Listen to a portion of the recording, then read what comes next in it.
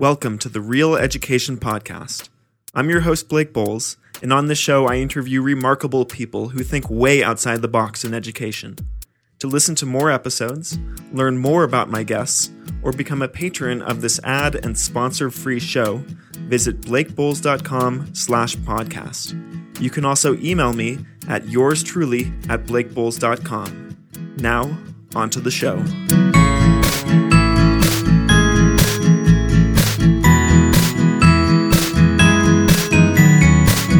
My guests today are Amy and Maya Milstein, unschoolers from New York City, and Maddie Platt, an unschooler from Ontario, Canada. Welcome to the show. Hi. Thank you. This show is a little bit different. We have 3 guests instead of 1, so I'll make sure to direct my questions appropriately. Amy, you are an unschooling parent, but you have not always been an unschooling parent. Tell us the story of how your family started unschooling and why you made that decision. Well, we knew we were going to homeschool our kids pretty much before we even had kids. We had friends who were homeschoolers, and I was always impressed with how well their kids socialized with people of all ages and sizes and races, and that was the first thing that intrigued me about it. So we knew we were going to do that, and then when I have 2 kids, Maya's the older, and we have a son who's 11. So with Maya, we started off with kind of a loose curriculum of sorts, but it became clear pretty quickly that was going to become this struggle because there were days where she didn't want to do the things that were laid out to do, and I had already figured out that our son wasn't going to learn that way. He's an oral learner, and he's much more likely to remember something if he's in the midst of doing something else while you're talking than sitting at a table. So when she was in about officially second grade, we decided to ditch the curriculum altogether and just go with unschooling. I was already familiar with Wendy Presnitz of Life Learning Magazine and Sandra Dodd and people like that. And so I'd read a lot about unschooling, and it just seemed like a good thing to do. And I thought that if we needed to, we could always jump back into a curriculum if it ever, became apparent that we were lagging in some area or I felt like they needed more structure, but it never happened. Maya, what did this look like for you? You started unschooling pretty early. What have your interests been, and how have they changed as you've grown up? I don't know. What were my interests when I was little? You did a lot of kind of art, things like that, and yeah, you did, and then videos really early. Oh yeah. I made a lot of videos until I was 12, maybe, and then I started using the camera for photography instead. Yeah, so, and I got into dance when I was 12 too. Yeah, but I would also say just more recently, you decided this year to do a lot of classes that you would have never chosen to do in years past. Yeah. Like history and just academics. Yeah, academic-oriented classes that she would have shied away from before. This year's she decided to do on her own. So that's interesting. I think that's a moment that a lot of parents who think about unschooling sort of might anticipate. They're like, when my kid finally decides to embrace academics on his or her own, because somehow that will validate this in the eyes of society. So, Maya, what got you interested in academics, and what kind of academics? I don't know. All my friends went to high school this fall, which is kind of sad. But then I thought maybe I should do academics since they all were. So I don't know. I mean, I also kind of wanted to do it anyways, but it made me feel better about myself. So simple peer pressure. That's all. Yeah. So, I did. What did I do? I did physics and math and history, and the Museum of Natural History lab class is also science. Yeah, and that's it. Yeah. And Maya, you didn't have a background. I'm assuming if you unschooled from a young age and were not focused on academics up until that point, you must not have had a background in the way that your other peers who have gone through traditional school have had for physics and math and etc. So did you just completely fail in all of these attempts, and are you curl up into a ball and cry for days, realizing No. realizing that unschooling has failed you? Was that your experience? No, it wasn't. Well, tell me what it was like jumping into academics, not having that background. I don't know. It was hard, but I just caught on, I guess.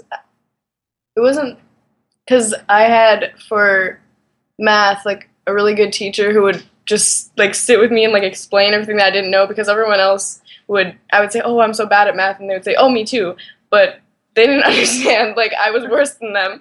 So, but he would like go through everything with me, and other in history and stuff, I just didn't. I don't know. I just went along with it. I don't know. And who are these teachers that you're talking about? I don't know. Should I say their name? No. I'm just thinking, as an unschooler, where are you finding the teachers that you're working with for these academic subjects if you're not going to school? Okay. So yeah, we found the teachers for those classes through the New York City Homeschool Organization. They have, a monthly newsletter and also email listservs on which people will post classes. And the history class is taught by a woman who homeschools her daughter, but who is also a professor at Hunter College and is, really a history buff and loves it. And so she offers these great classes. And the guys that teach the physics and math, I think they're just teachers who've gotten connected with the homeschool community over the years. And so they always offer these sort of groups of classes throughout the year. So it's all homeschoolers in the classes. So what you're saying is you can be an unschooler and you can still take regularly structured academic classes with professional teachers. Absolutely. There's not this contradiction, but where you have to do everything on your own if you decide to call yourself an unschooler. No, not at all. And Maddie, you've done online courses too, right? Oh yeah. Yeah, Maddie, what does your education look like as an unschooler? Well, once I kind of got to like a high school age, I started taking just like some basic high school courses online, which were basically like the same ones that were being offered in school, but it was more on my own time and it was all online, so it was really flexible. So still being able to have that unschool type, lifestyle, but also being able to take the classes, which is really cool. And you're from Canada, Maddie. Are there any sort of different rules or regulations? Do you have to do a certain amount of academic stuff or respond to tests, like required testing up there, or can you do pretty much whatever you want? We can pretty much do whatever we want. Like it's not too difficult. Not really any testing or anything crazy. And Maya and Amy, what's your situation in terms of meeting homeschooling requirements for New York State? New York State is one of the stricter states as far as reporting goes. In fact, I think it may be the strictest. I'm not 100% sure about that. But I have to do quarterly reports.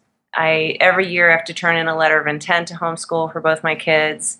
And we're fortunate in this city that our homeschooling office knows what unschooling is. So when we send them an individualized home instruction plan in the beginning of the year, we can say, we are unschoolers, so we can't tell you exactly what we're going to be doing in advance. But as long as we send in detailed quarterly reports telling them what we did, they're fine with that because they know about us as a group. And then we have to do some testing. It's not nearly as extensive as the kids who are in schools, but we have to do a standardized test every other year starting in the 4th grade and then every year for high school. Amy, how has your understanding or your beliefs around unschooling, how have they evolved over the years from the beginning until now? Just as a point of reference for listeners out there, you have a blog called Unschooling NYC, and you have a lot of really great posts up there address just these types of questions. But tell us right now, how has it changed? When we started, I knew, like I said, I knew a lot about it, having read a lot of articles and, books from Wendy and from Sandra and, even John Holt and everybody that I could get my hands on. And that's Sandra Dodd. Sandra Dodd, yes. Who I love her writing about unschooling. It's very clear and commonsensical. So I knew a lot about it in theory, but of course, as we know, everything in practice is different than it is in theory. So I think that I still wasn't sure it would work. You know what I mean? I still thought that, maybe Ben would never learn to read if I didn't teach him to read, because Maya was already reading when we went into unschooling, and she was a pretty early reader. And I sort of thought that was because I was such a brilliant teacher. But as it turns out, that wasn't it at all.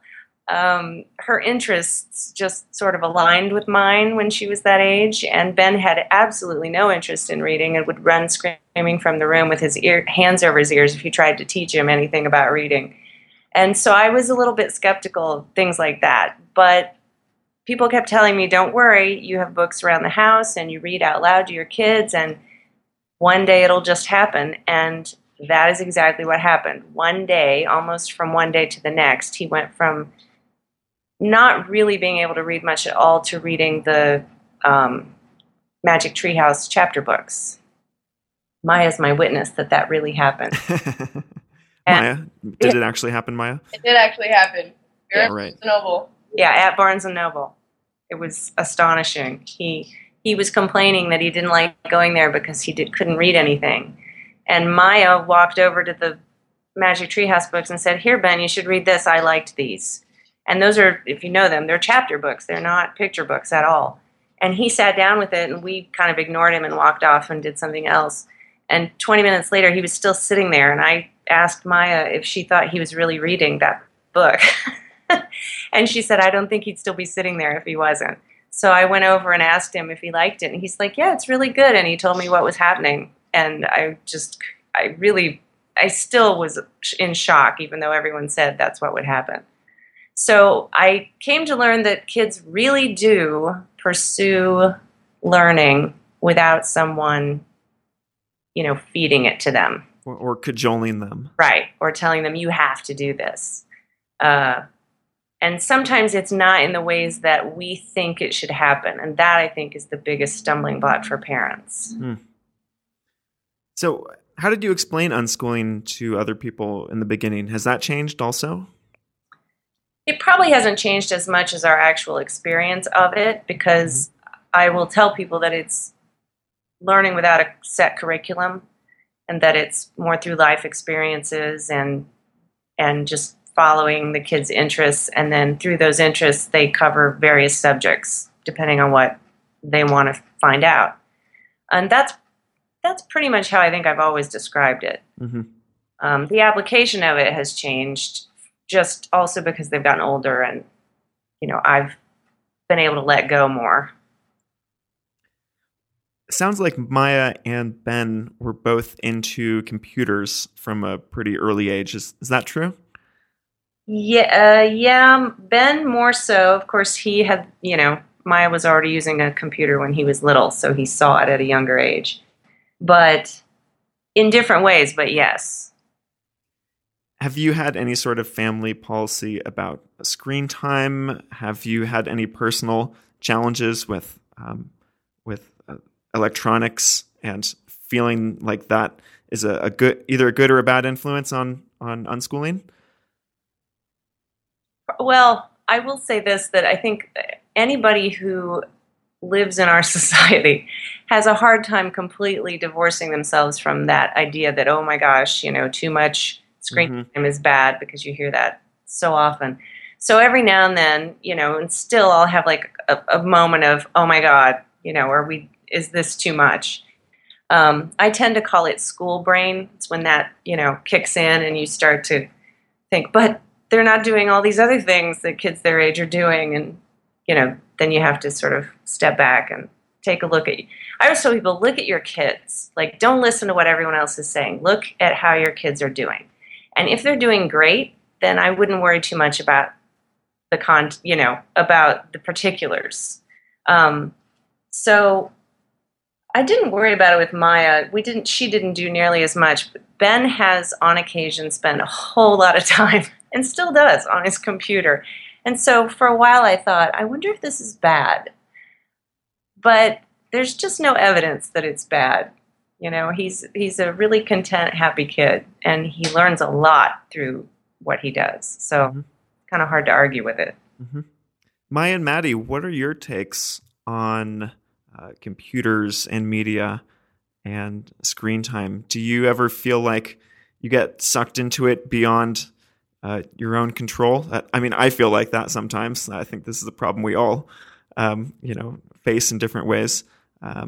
Has your amount of kind of electronic time changed over the years? Yes. Definitely. Yeah, definitely. I feel like I used to go on the computer so much. Like when I was younger, I would spend like the whole day sometimes just on my computer. I don't know what I was even doing right now. Like I don't remember. But or I would just watch Netflix all day sometimes. Sometimes I still do that. But after a few years ago, I was like, okay, I need to start doing some other stuff and not just going on the computer all day. And now I don't go on as much. So also because I'm like out doing stuff, but I don't know, I feel like I made like a big change in the past few years, and now I don't go on like that much. And just to clarify, this is Maddie speaking. No, this is Maya. Oh my gosh. Thank you very much. Maya, where did that change come from? Was it as simple as there's other interesting stuff happening right now, and so I'm not going to spend as much time on the computer? And I'm not trying to paint an argument that spending a lot of time on your computer is necessarily a bad thing. I'm just curious where that shift came from. Well, it wasn't, at first it wasn't, there's a bunch of other stuff going on. It was me wanting to find other things to do and not be on the computer all day. And then I guess I just started doing other stuff, so now it's not like a problem that I have to like constantly be like, oh, what should I do instead of going on the computer? Now it's just, I don't really go on anyways. What about you, Maddie?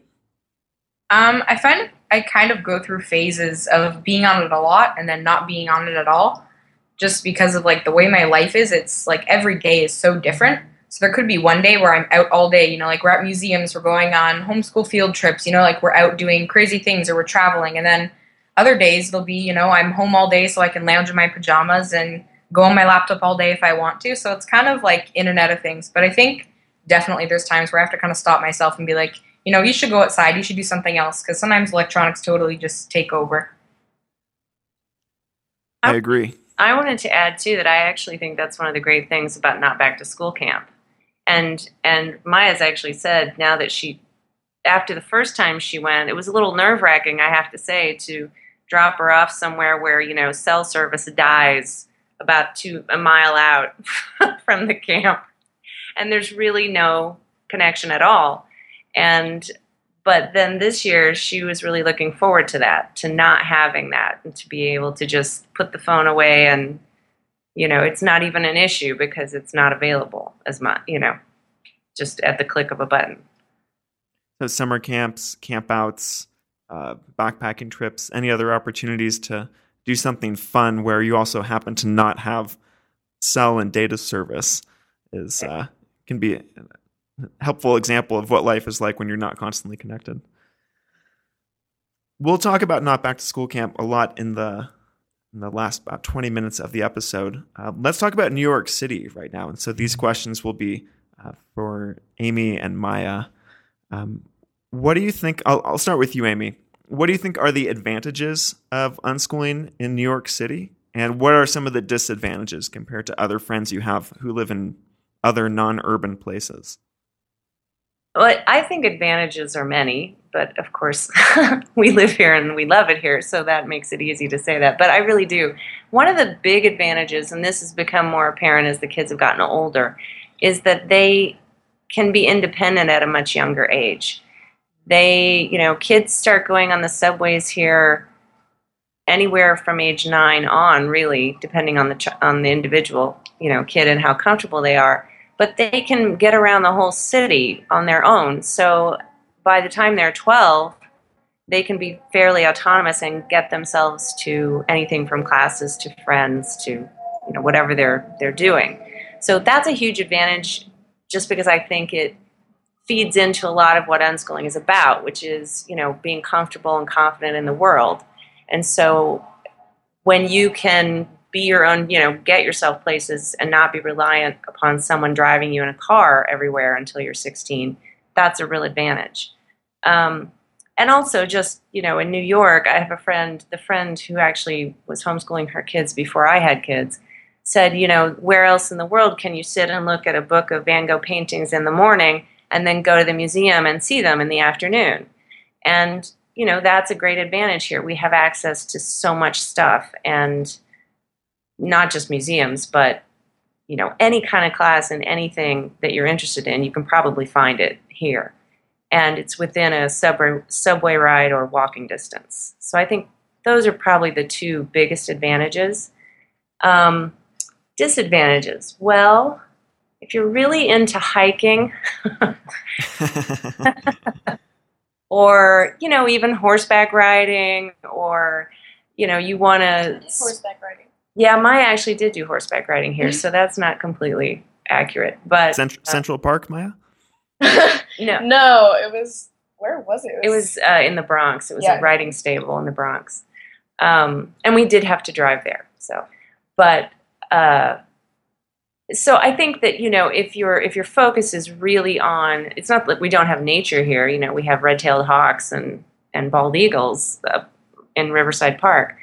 But if you really want to do like hardcore like rock climbing or be out camping in the woods and things like that, we're a little limited on that end of things. What about the perceived safety concern of a large urban area?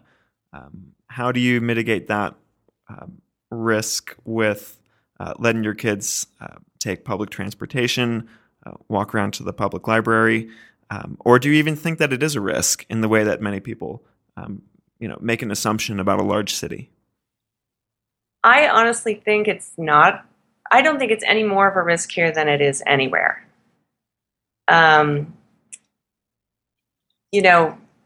Most people I find in the world are kind and generous and don't mean anyone any harm. And as long as you are aware of your surroundings, and having grown up in the city, my kids know what to look for and what to be aware of. I don't feel they're at any particular risk or greater risk than anyone else. Maya, what's your take on that? Yeah, I agree. I mean, I don't know. Have you ever felt that risk out? Not that I can remember. Yeah, I usually feel really safe walking around. There's never a time where I'm like, oh, like, what should I do? I don't know what to do, but I'm usually fine. And she's taken the subways to and from play rehearsals late at night. Well, not to, but from up, Inwood, which is the farthest northern part of Manhattan, late at night back from rehearsals. Or sometimes, like, at midnight, I'll come back from a show. Yeah. Yeah. Usually with a friend, but they're both the same age, so, and it's never been a problem. Great. Maya, how old were you the first time you took a subway by yourself? I can't remember if I was 11 or 12. I think I was 12. I think you were just 12. I think I was, just 12 maybe. Was that exciting? Do you remember it? I don't remember actually. I remember like feeling like, oh, I'm cool. Like, but I didn't at the time have like a lot of opportunities to go places by myself. Like when we went on the subway, we were going to like the doctor or something, so it would be my whole family. But yeah, I did go sometimes. So I don't remember either. Yeah, what the first time was.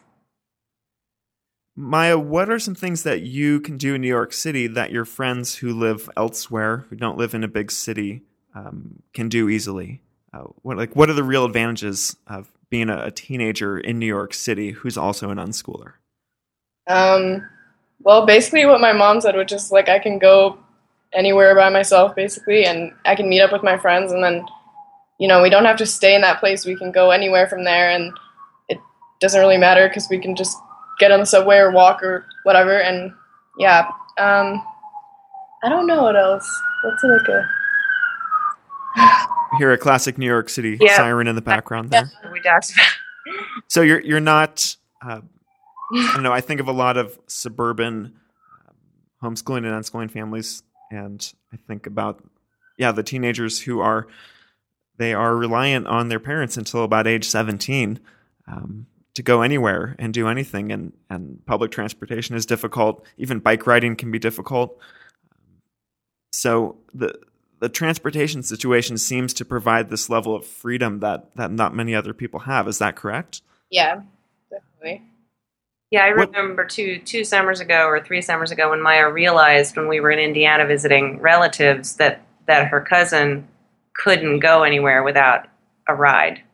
And it was when we picked up Amelia that day. And you said, wow, people here really can't do anything until they're 16.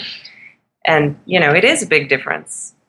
It's a big thing. And they don't have to be, like Maya said, sometimes her friends are out with her until 10, 11, sometimes midnight if they go to a show or something. Is there a robust unschooling community in New York City? Are there a lot of other people to hang out with? Like you told us about the classes that are available.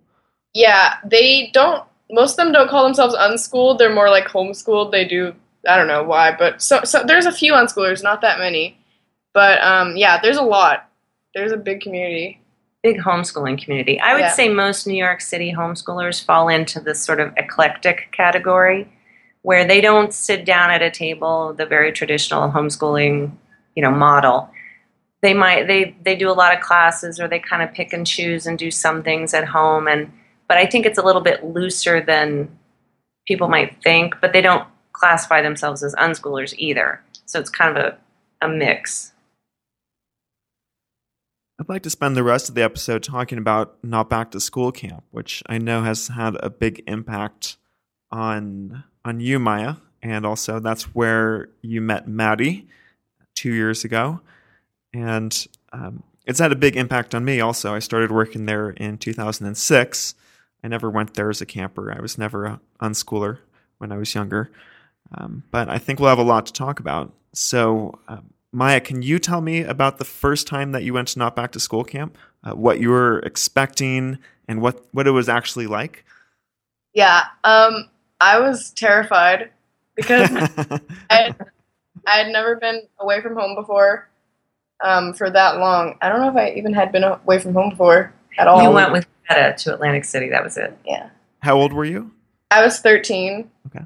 And I don't even know what I was expecting because I didn't really know what to expect.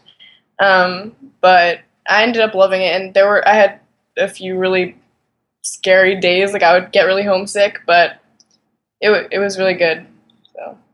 So Not Back to School Camp, for those who don't know, is the summer camp for teenage unschoolers run by Grace Llewellyn, who created the Teenage Liberation Handbook. And they have sessions in Oregon and in Vermont, and now also in Joshua Tree in Southern California. So Maya, you went to the Vermont session, which was that a 9-day long session? Yeah, it was. Got it. And what stands out from that memory of that first session? When you think back, were there any specific people or events or workshops that happened that really represent that experience? I don't know. I think it was like everyone put together. I mean, obviously I met Maddie there, but everyone as like a whole was like, just all the people there were so great. And I don't know, I can't pick out like one specific thing that like was so amazing, but yeah, basically all like just the people there. The people, had you not met people like that before? I don't know. I'd never met such like open like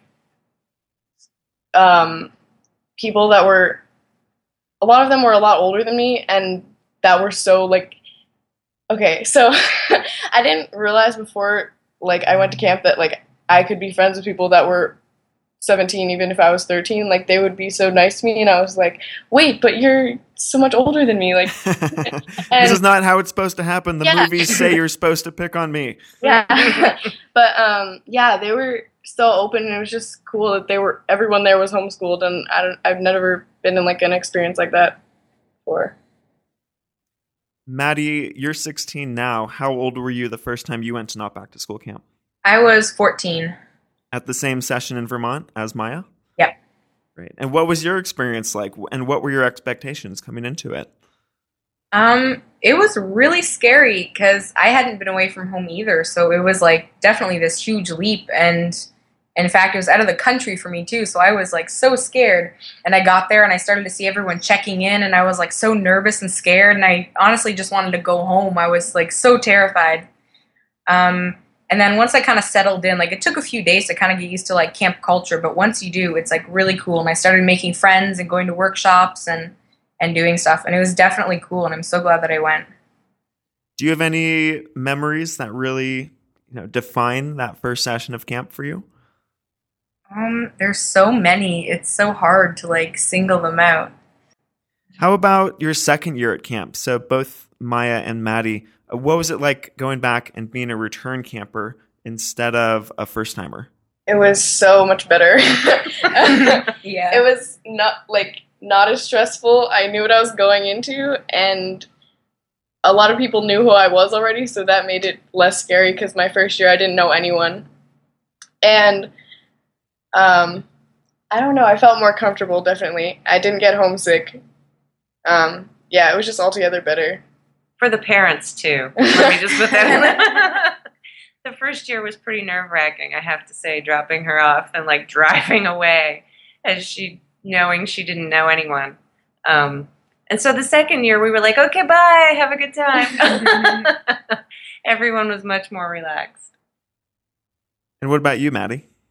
Yeah, I definitely think that the second year was much easier to go into. Just, knowing people from camp already and being able to see them again and just kind of knowing what you're going into was definitely made it a lot easier the second year.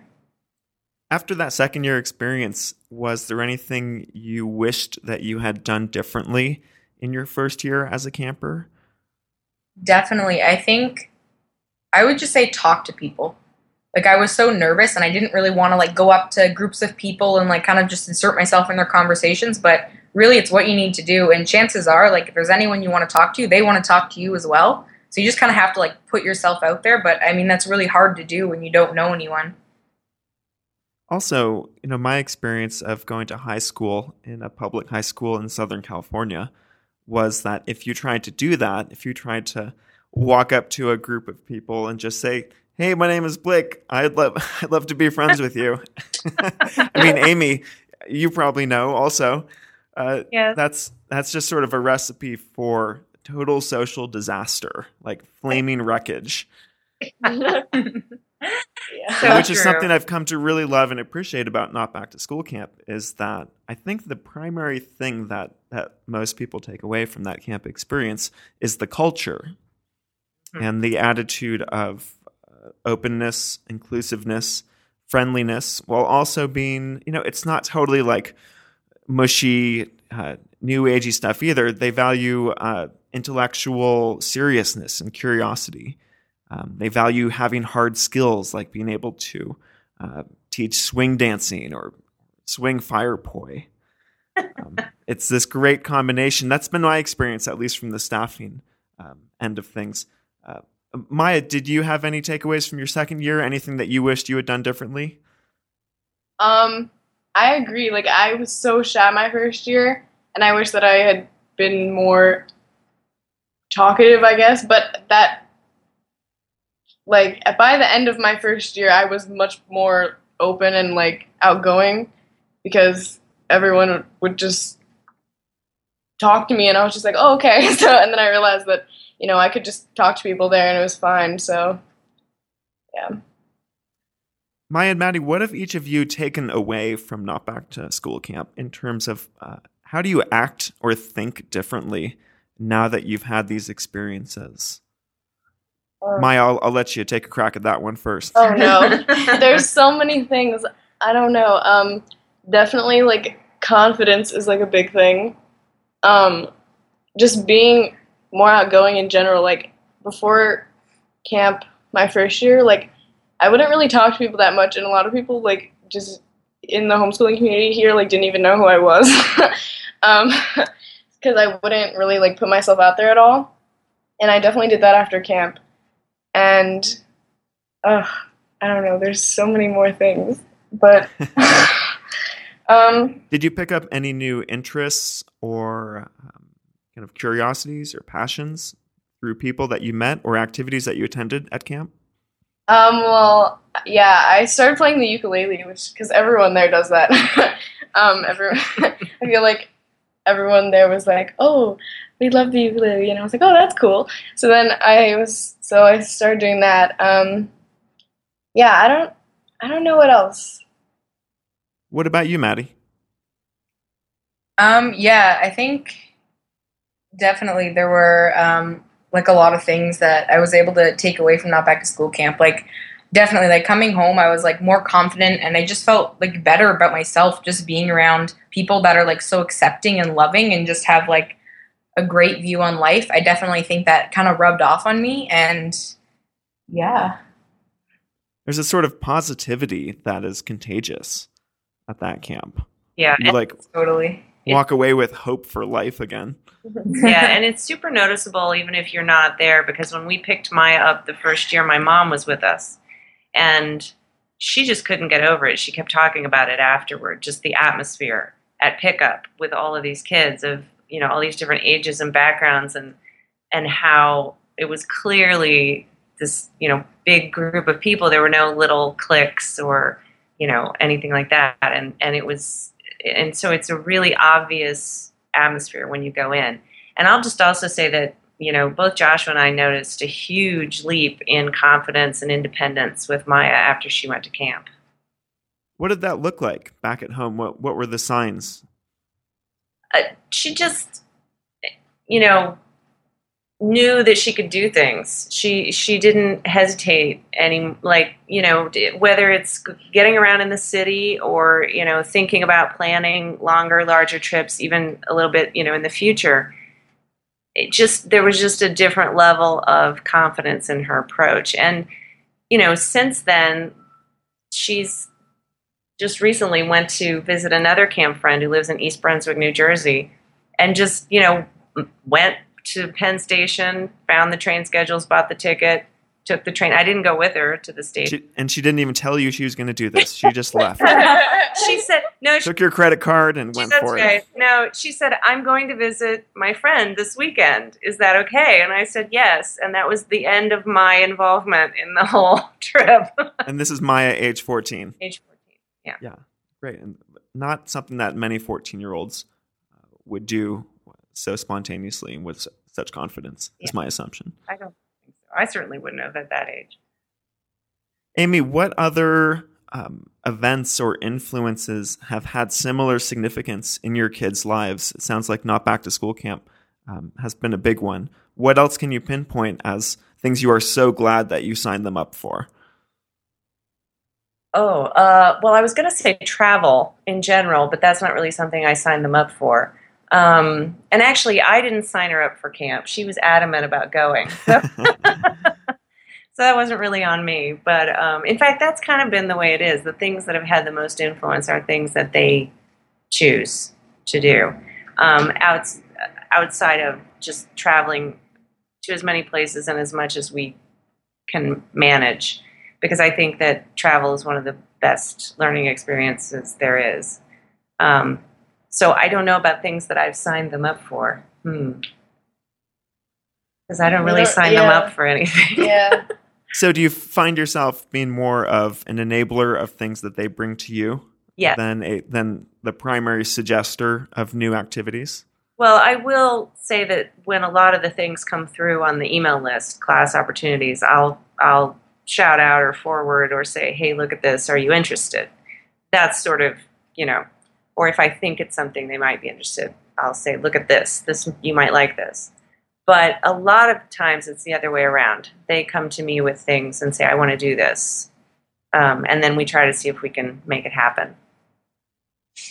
Maya and Maddie, same question for you two. Have there been any comparable experiences to Not Back to School Camp? Anything like, a camping trip, or a specific teacher who you worked with, or a job that you had the opportunity to take? Was there anything that's really been so personally transformative as the Not Back to School Camp experience? Honestly, I don't think there has really been anything that I could even compare to Not Back to School Camp because it's so unique. Yeah, same. But basically traveling places, like you said, not something that I just do at home like a teacher or class or something, but like going places and like seeing new things and Well, let's talk a little bit more about where you have traveled, Amy and Maya. Any big recent trips, either international or within the United States? Where did we go last? Well, California but that was Not Back to School Camp. So before that, where was we went to Bermuda. Yeah. Oh yeah, actually, and the impetus for that was that Signe from Not Back to School Camp was living. So it permeates everything. No, but before that, we've been to Germany to visit a good friend of mine who lives there, and that was we were there last year at this time. We were in Germany, and we've been to Bahamas. The Bahamas, Israel, England. A lot of places. Spain, but the kids were really small. I'm not sure they remember that as much. Oh yeah, Italy. Right. That's right. We went to Italy and visited some friends who were living there for a few years. Costa Rica. Wow, Maya, you're good. I'm not remembering any of these. Yeah, good memory. Well, and Amy, how does your family make all this travel possible? What gives you the flexibility and the resources to make it happen? I'm just wondering. I bet there's a number of parents out there asking themselves the same question. Right. Well, flexibility is largely due to the fact that we're unschoolers, and we don't. So obviously, we don't have to adhere to the school schedule, and we actually try to go on trips when school is in session, because then it's usually cheaper and less crowded. And it's a priority. I mean, basically, that's what it is. We can't always go on as big or as long or as many trips as we'd like. But I know some friends who spend as much on classes for their kids, and I don't spend any of that, and I spend the money on travel. So and obviously you have to work within your budget. So if that means, we stay at a friend's house instead of staying at a hotel, or, whatever it is to make it work. There are lots of ways to travel fairly inexpensively.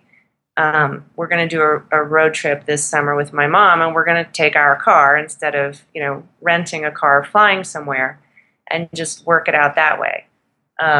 So I think it's important for us, so we kind of prioritize it, but we also plan it well enough so that we can do it within our budget, I guess is the only answer I can give. Mm-hmm. And if I remember correctly, your family is self-employed also? Yes, and of course that helps as well. Yeah. Great. Yeah. Well, last question about Not Back to School Camp for Maya and Maddie. Are each of you going back to camp this next summer, 2015? Yes, we're going back. You're hooked. You're lifers. Pretty much. I'll be at one of the Oregon sessions, so I won't get to see you, but I'm sure Vermont's going to kick butt as it usually does. Yeah. And Joshua Tree was great too, I have to say. Oh, good. Do you know? Well, because I dropped you off and picked you up. And you know it all. She's the mom. She knows more than you think. I know everything. So last question is for you, Amy. You have your blog, Unschooling NYC, and you've been blogging actively for a couple of years now. What did you learn through this blogging process, and what has been your intention throughout it? The intention was really just to let people know about unschooling, because I feel like, and puts me a little at odds sometimes with the community here in New York for some reason, more than some other places. I feel like the more that people know about unschooling, the better it is for the community, because if ever a lawmaker wanted to take away the right to unschool, let's say, and nobody knew what it was, they'd be less likely to dispute that. But if people know what it is, first of all, then they'll be able to say, oh, I know people who do that, and they're really cool, and why would you want to take that away? That's one of the reasons. And the other reason is just to let people know that it's a possibility for them, because I used to think that anyone can do it. I no longer think that. I really think there are some challenges that aren't going to work with an unschooling lifestyle. I wish they would, and I wish I could figure out a way to overcome that. But I want as many people as possible to know that this is an option for them. And that was kind of my main motivation. And I'd say the biggest challenge has been when I want to be critical of something or someone. And I've learned that usually isn't the best approach. And I try to, as much as possible, be diplomatic. And I've a couple times upset people with my lack of diplomacy in one or two posts, but overall it's been okay. My guests today have been Amy and Maya Milstein and Maddie Platt. Thank you three for being on the show. Thanks, Blake. Thank you.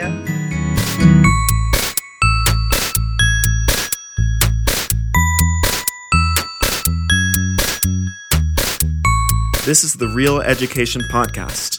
This show is produced with the assistance of Zen Zenith, who also created the music. For more episodes, visit blakebowles.com/podcast. Thanks for listening, and I'll talk to you again soon.